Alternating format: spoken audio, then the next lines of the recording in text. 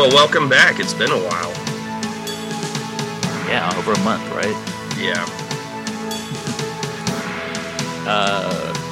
We went through a stretch where we had music guests lined up every day, and I think that took a toll on us.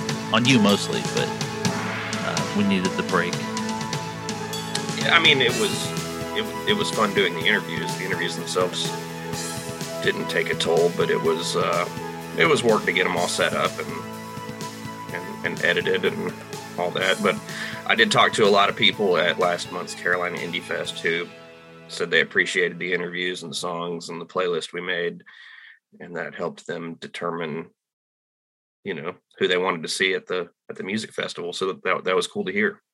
Yeah, and we haven't talked since the actual event that we spent in the last few months promoting, and really the last year. Whenever we found out about it, we've been helping promote this thing for the last year, and we haven't talked about it since then. And I want to go on record as saying I had a really good time. Yes. Yeah. It was a 2-day event, and unfortunately I was not able to attend the second day, but I did attend the first day.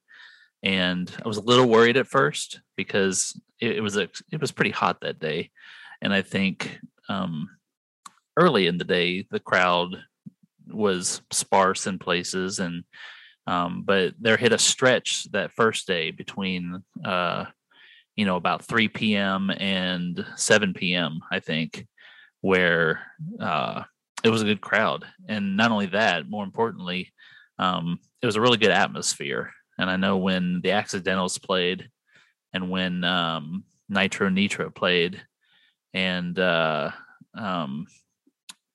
I think the Accidentals was about peak crowd. It seemed that way to me too. Yeah, and peak excitement, because they put on a great show. I mean, they were one of the interviews that you did leading up to it, and they were a really talented group. But then they broke out several different instruments throughout their set, and standing violin standing bass, and then a violin at one point, and it was really good. They broke out a few surprising covers. They had a Fleetwood Mac, or is that a Stevie Nicks song? I don't know. Fleetwood Mac. Yeah, they had a Fleetwood Mac cover, and then they broke out with a little bit of Rush, Tom Sawyer. Yeah, it was and it was good. It was really good. I think they were my favorite performance of the afternoon, but Nitro Nitro was a very close second, and everybody I saw, I enjoyed it. Just really enjoyed it. Yeah, and I mean, it's awesome that they're going to do it again. There was obviously some discussion about, well, what can we do better next time? But that's going to be any first year event, and I think that the organizers and the promoters and the downtown Sanford people and the Sanford TDA people all took a lot of notes on how they could, use this as a blueprint for something that's just going to get bigger and bigger every year.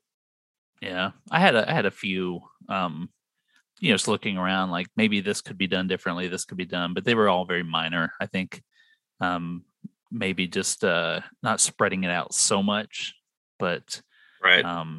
Yeah, but you can't complain. And I thought it was great. And, leading up to it, I had written that column about Sanford's inability to show up for events, and got a little bit of drawback from that because we're in the middle of a pandemic, understandably. But I thought the crowd was great, and yeah, pick a lane and stay in it, Billy. Yeah, you said day 2 was pretty good also, and it was also hot that day, and it was a Sunday, and was very glad to hear it. I enjoyed day 2. I will say though that probably in the future I'm going to arrange to take the Monday off after these things, because I was exhausted. I was absolutely exhausted. Yeah. No, I was too. I hadn't been to a live show in a while, and I had ear ringing for about 3 or 4 days that followed. Yeah, I forgot my earplugs. So, but anyways, yeah. So, way to go, Indie Fest. And the next one is the the Wampus Cat. Is that what it's called? Yeah, and that's going to be in May. It's on my list to put a story on our website about that, but that will be at Gross Farms 2, which is actually just over the Harnett County line outside Broadway. But that's going to be a 2 or 3 day festival with even more bands, some of whom have been announced. That will be, I believe, the second weekend in May. But we'll have all the details on our website. And I'd like to do the same thing that we did for Indie Fest, which is to put this event on our cover, spend 6 or 8 weeks leading up to it, interviewing some of the artists and just promoting it. This won't be in Lee County, but it's about as I think you can throw a rock from it and hit Lee County. So it's yeah. Right now they've announced the lead singer from 90s alternative group Dishwalla, which I'm sure that, for people our age, that name might sound familiar, but they had the hit Counting Blue Cars. Is that? I think so. Yeah. So yeah, I'm all for it. And local favorites, the Cliff Wheeler Band, who was the first artist we interviewed ahead of Indie Fest, but they've been announced too. And I didn't know Cliff prior to our interview with him, but after doing that interview, I ran into him at Hugger Mugger and introduced myself. And I think you referenced this on a previous podcast. Back in October of 2020, we did a music edition about all the musicians who have come out of Sanford to have careers, and we just neither of us knew Cliff. And I told him that was a regret that I had that we didn't include him because we didn't know him, but he just laughed. But he's a good guy, and he gave a great performance at Indie Fest. So I think he'll give another one at Wampus Cat. Yeah, and I think we are definitely guilty of this. You get excited about the outside bands that are coming in, and you hear about local bands, and maybe you're dismissive of it because they're local, and you're excited about the new that's coming in. But you're absolutely right about Cliff. When after we interviewed him and listened to his stuff, he's talented. He's super talented, and was a really good guy and very down to earth. And I encourage people to if you haven't discovered him, to discover him. If even if that music's not your thing, good songwriting is good songwriting. So yeah, and his live performance also was pretty explosive. Was it? Yeah. A lot of rock energy. A lot of breaking chairs over audience members' heads. Right. He did the thing that guy from that band Jackal did, where he carved his name in the ceiling of the stage with a chainsaw. I'm kidding. He did not do that. I go back to the time we had the fake Vince Gill on our radio show when we were talking about John Owens, his trip there, and just how the humor in the sketch was how progressively crazy John got, and trashing the stage and everything. And anytime we talk about that, I always think back to that.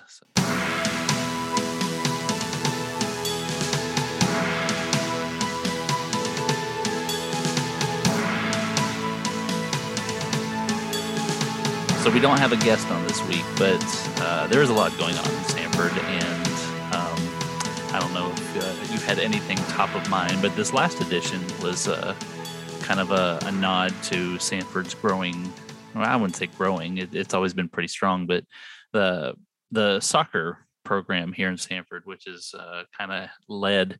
There's really two organizations here that run soccer, and that's Sanford Area Soccer League, and then the also kind of a branch of that is Sanford Area Soccer League's Youth Academy.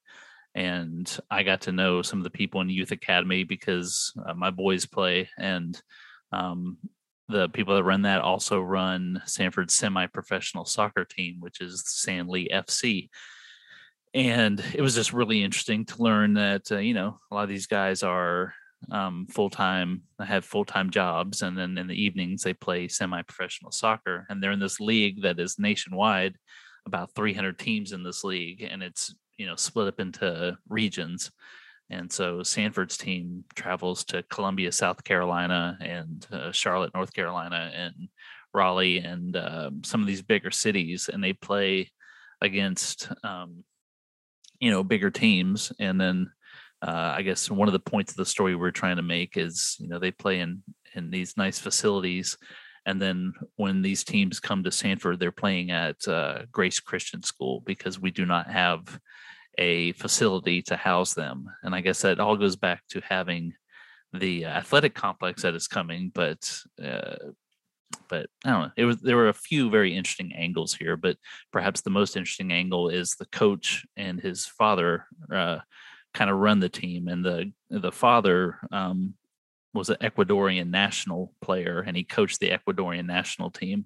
They never made it to the World Cup, but they made it to the U.S. qualify, or the qualifying rounds for the World Cup, and so it's a pretty big deal. He's if you had to pick somebody in Sanford that has the most soccer skins on the wall, it would definitely be this guy. And it's also really interesting that in his prior life, before coming to the U.S., he was a television, like talking head for soccer in South America. It's like their version of ESPN. He was their go-to soccer guy down there. I really enjoyed reading that story. I had no involvement in it. You handled that one top to bottom, but I was reading it when you put it on the page and we were editing, and I thought it was a great story. And the thing that kept a couple takeaways for me, one was I'm consistently amazed as we've done this Rant project by the number of fascinating people who are in this little town now.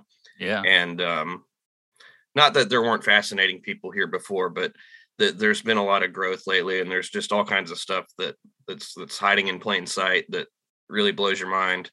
And second, you mentioned it, is the sports complex. When that is complete, I assume that's where the plan is for them to play there.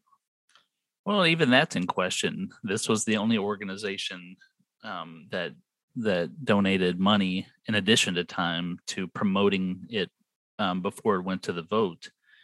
And since it's passed, the county has really dragged its feet on really getting this thing started. I mean, they've just now, I think, signed off on the land for it, and I don't even know if we're anywhere near bids or anything like that. So it could be still a couple years away before any of that comes to fruition. Sure. But even when that happens, they've got to make money, and they've got to charge teams that use it, and they're worried that they're going to price them out. These things aren't cheap. And this organization was funded by, was launched out of Tim Blodgett's own pocket. And, they pride themselves on allowing kids who don't come from, families of wealth. Everybody still has a chance, and they have scholarship programs for kids who can't afford it. But they don't charge that much for these kids to play. And there's a lot of worry that they still wouldn't be able to afford playing on at a complex that's built for just this. So we'll see. Maybe that's a story down the line. I would say you never can put it past politicians to manage to get it wrong sometimes, but I think that would be a huge disservice especially when it comes to the youth. That seems to be the primary purpose of the sports complex. But what I was thinking more specifically about was this semi-pro team. Back this summer, I enjoyed getting to see the Sanford Spinners play baseball at the park at Southern Lee, but I enjoyed it more knowing that within a couple years they could be at sort of a stadium facility. And I enjoyed going to see them. And I don't know as much about soccer, but maybe more than a year ago, I guess it was before the pandemic, my wife and I went up to Raleigh to the North Carolina Courage, the women's soccer team, and that was a blast. And if we had that, if we could go see the semi-pro team on a weeknight or a weekend, whatever, that's just another draw, another quality of life thing that would make living in Sanford more enjoyable. Yeah, soccer fans are nuts too. They really get into it. Yeah, it's like a whole thing over in Europe, like hooliganism, and I wonder if we'd have Sanford soccer hooligans. Of course.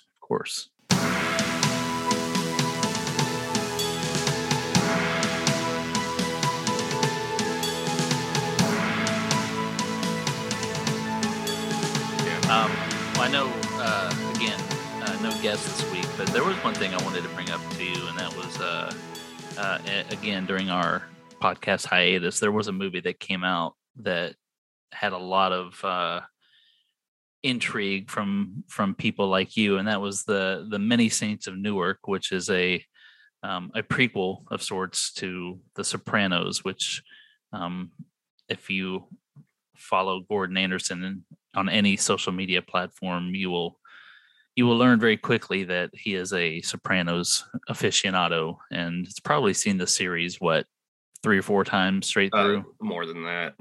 Yeah. Before I knew this movie was coming out, I gave in. I had never seen The Sopranos, and I gave in earlier this year, and it took me a couple months to go through it. You'd never seen it. I'd never seen it. You told me that, and I went, "Oh!" And I didn't understand why you responded like that until a few episodes in. So the reason I bring it up, the movie got mixed reviews. It got mostly positive reviews, but the mixed reviews actually came mostly from Sopranos fans who wanted a movie that was more like the show, which I don't think you can do that in a 2-hour movie, but the show is a slow burn. It is not really about the mob. The mob is a secondary character to James Gandolfini's character, who is juggling being a mobster, head of the family, head of the 5 families, and juggling that and being a father. He's not the head of the 5 families. He's what? Okay. See, there's 5 families in New York, and then this pygmy thing over in New Jersey, and he's the head of that. Okay, gotcha. And it takes 3 run-throughs of the show to get that. After one run through, that's the way I came out of it. But it's mostly about him. It's mostly about him going to therapy and him wanting to be a better person, and then coming nowhere near being a better person. So. Yeah, well, it's about the struggling with the regularness of life, as they put it, and all the characters deal with that, or all the primary characters deal with that. And yeah, the mob stuff gives it action and all that, but yeah, it's about it's just about dealing with life and dealing with family and wondering what it's all about. And there's just so much you can pick up from it, which is why I keep going back to it. The movie focuses on a character that is only mentioned by name in the series, and that's Tony Soprano's hero, his uncle, Dickie Maltasante. And in the series, he always looks back at that time as what the mob should be. It was classier. It was the family was stronger. Everything was more structured. And you learn in the movie that it really wasn't that way either. And even Dickie wanted to be a better person and ultimately failed. But I thought the movie was good. I thought it was really good. And I thought, again, it was more like a Goodfellas type movie than it was the series, but I thought it was really well done. I will say that if you go into it and you didn't know anything really about the series, then it doesn't make any sense. And it wasn't, the story maybe wasn't as strong, but I just thought it was all really well done. And I was curious about your thoughts on it, because you do fall into the Sopranos snobbery. And but I think you said I prefer super fan, but you liked it though. I loved it. Um, I think the majority of the complaints, I don't know, people were expecting a 2-hour episode. And I mean, it's set 30 years before the series. So I think it's going to be impossible to capture the same feeling just because it's a different world. Um, but I loved it. I've watched it 4 times. Damn. The first time I watched it, I was just kind of so swept up in all of the presentation of it and recognizing who people were and picking up nods to the series that I paid less attention to the plot. But successive watches, you said the plot isn't as strong. I don't know if I agree, but I think that it is less of a standalone movie than they had hoped for. It connects to the series in so many ways, though.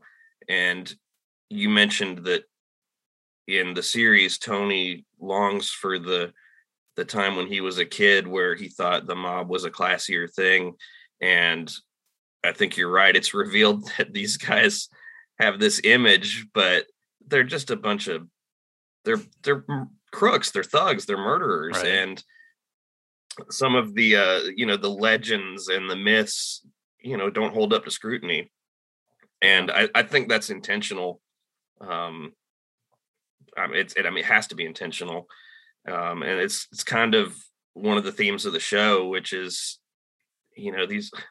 these guys make you laugh and it's funny and all the hop along Cassadich and all that stuff, but they're monsters,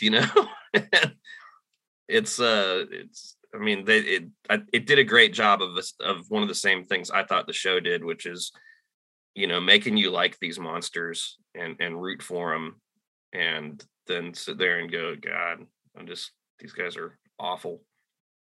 I learned what a guma is. Mm-hmm. Had no idea that was a thing. I mean, it was a thing, but just like an accepted thing, which was, but another piece of pop culture that I just finished and restarted so my wife could start watching it with me. And don't know if you've gotten through it yet, but have you given in and accepted that there's a thing called the Squid Games out there? I haven't watched it yet. I've heard of it, and I know it's a big thing. I know it's from South Korea. Is that right? Yeah. Sort of comparable to maybe like Hunger Games. A little bit of Hunger Games, a little bit of Lost, Black Mirror. Yeah, combine those three, I think. I don't usually jump onto shows that everybody's watching because I don't want to just do it because everybody's doing it. I want to do it because it's something I'm interested in. But yeah, I would have had no interest in this otherwise, and everybody was talking about it, so I did decide to give it a shot. And the first episode, actually the first 2 episodes, are you're sitting there wondering what's the big deal, because they take their time to explain these characters and explain their motivations. And but there's a point in the first episode, and this isn't spoiling anything because by now you know the basic gist of it, but the basic gist of it is there's 450 men and women in South Korea who are rounded up and given a shot to play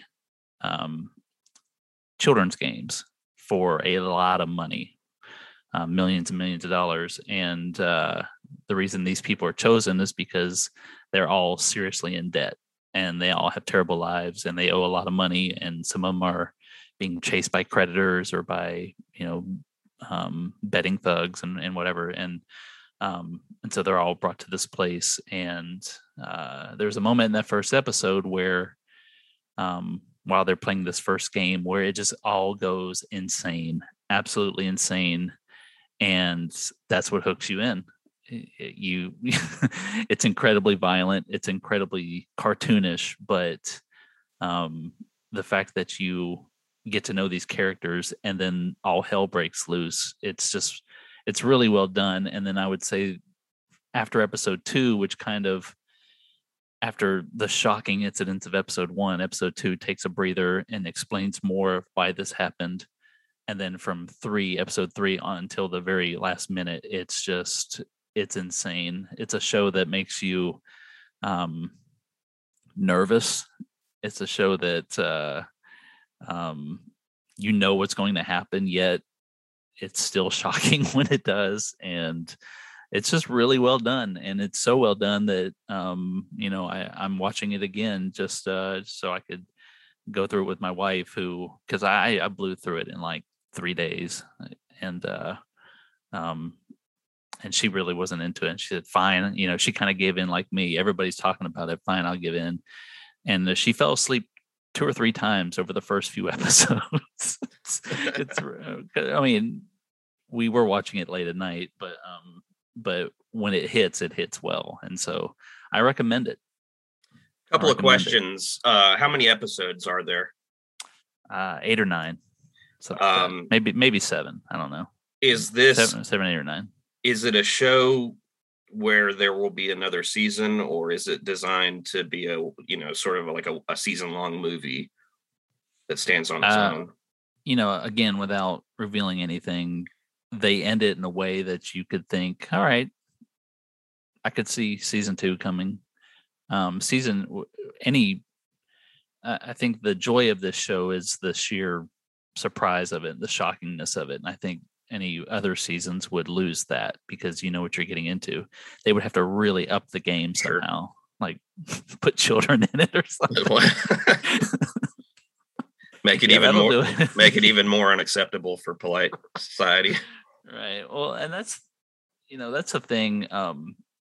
In South Korea, this really resonates, I think, because their economy is not doing so well right now. And there's probably a lot more people that relate to these money problems. But it's relatable in the United States too. I don't think people in the US would go through these extremes to get out of debt, but it's definitely relatable here. And I think that's why it's such a global phenomenon, is because, the economy sucks in a lot of places right now. And it's one of the things, if you do watch it though, that you're going to have to get past is the really weird currency differences between US currency and South Korean currency. In South Korea, their money is called won, which I think is spelled like WAN or WON.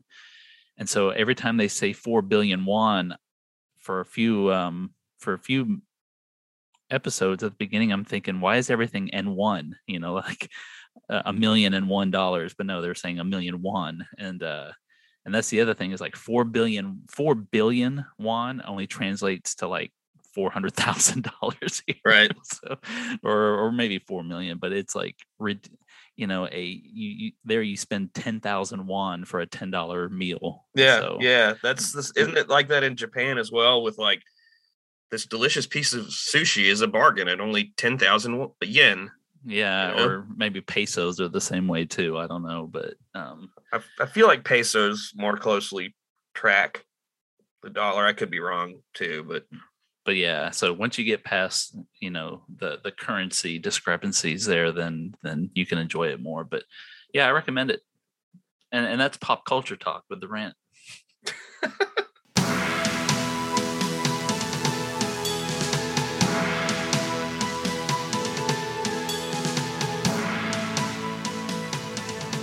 I did want to talk about one last thing, a story that I've been tracking, and our government reporter Richard Solons has done a good job of following closely. But last night, the Lee County Board of Commissioners gave approval to a final redistricting plan for their electoral districts, and a lot of people don't find this issue sexy, but I think that as we editorialized, there's little in politics that's more important than processes like these and paying attention to them, because they dictate what races you're going to be able to vote in and what candidates you're going to be able to vote for. And they went through 7 redistricting plans and ended up having a public hearing on 2 of them. And then later they presented another plan that the public had not been able to comment on. And that's the one that ended up passing. I believe we'll have a story on that later today or maybe tomorrow morning. But this stuff bears scrutiny, and I just, when you allow partisan groups to draw up their own districts, when these processes go unmonitored or unscrutinized, then basically what they can do is, if you have a majority, you can draw your voting districts up to ensure that you always have the majority. Like, you can throw if you're, say, Republican Democrat, if you're a Republican majority, you can draw your districts up to throw a Democratic bone to 2 or 3 districts, but to ensure that you're well within the 60-40, 70-30 voting range in these other districts. And it's extremely easy to do. And these districts become ridiculously complicated. Like, they'll go down a street, and then branch off to another street, whereas maybe 2 streets down, that stays in the other district because they tend to vote more the other way. And it's, I know everybody knows what gerrymandering is, but what they're doing here in Lee County is troubling, I think. And I think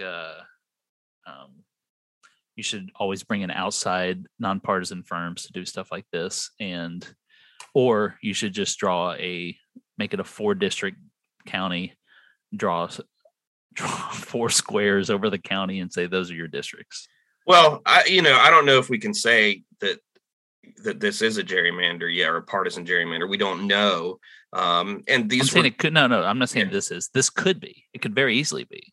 I mean, it's easy to do that. The proposals were all drawn by staff, but we know that there were attempts to draw them using data about, voter registration and partisanship. And we know that the county staff said, well, this is really a bad idea because that's illegal and we could open ourselves up to a lawsuit.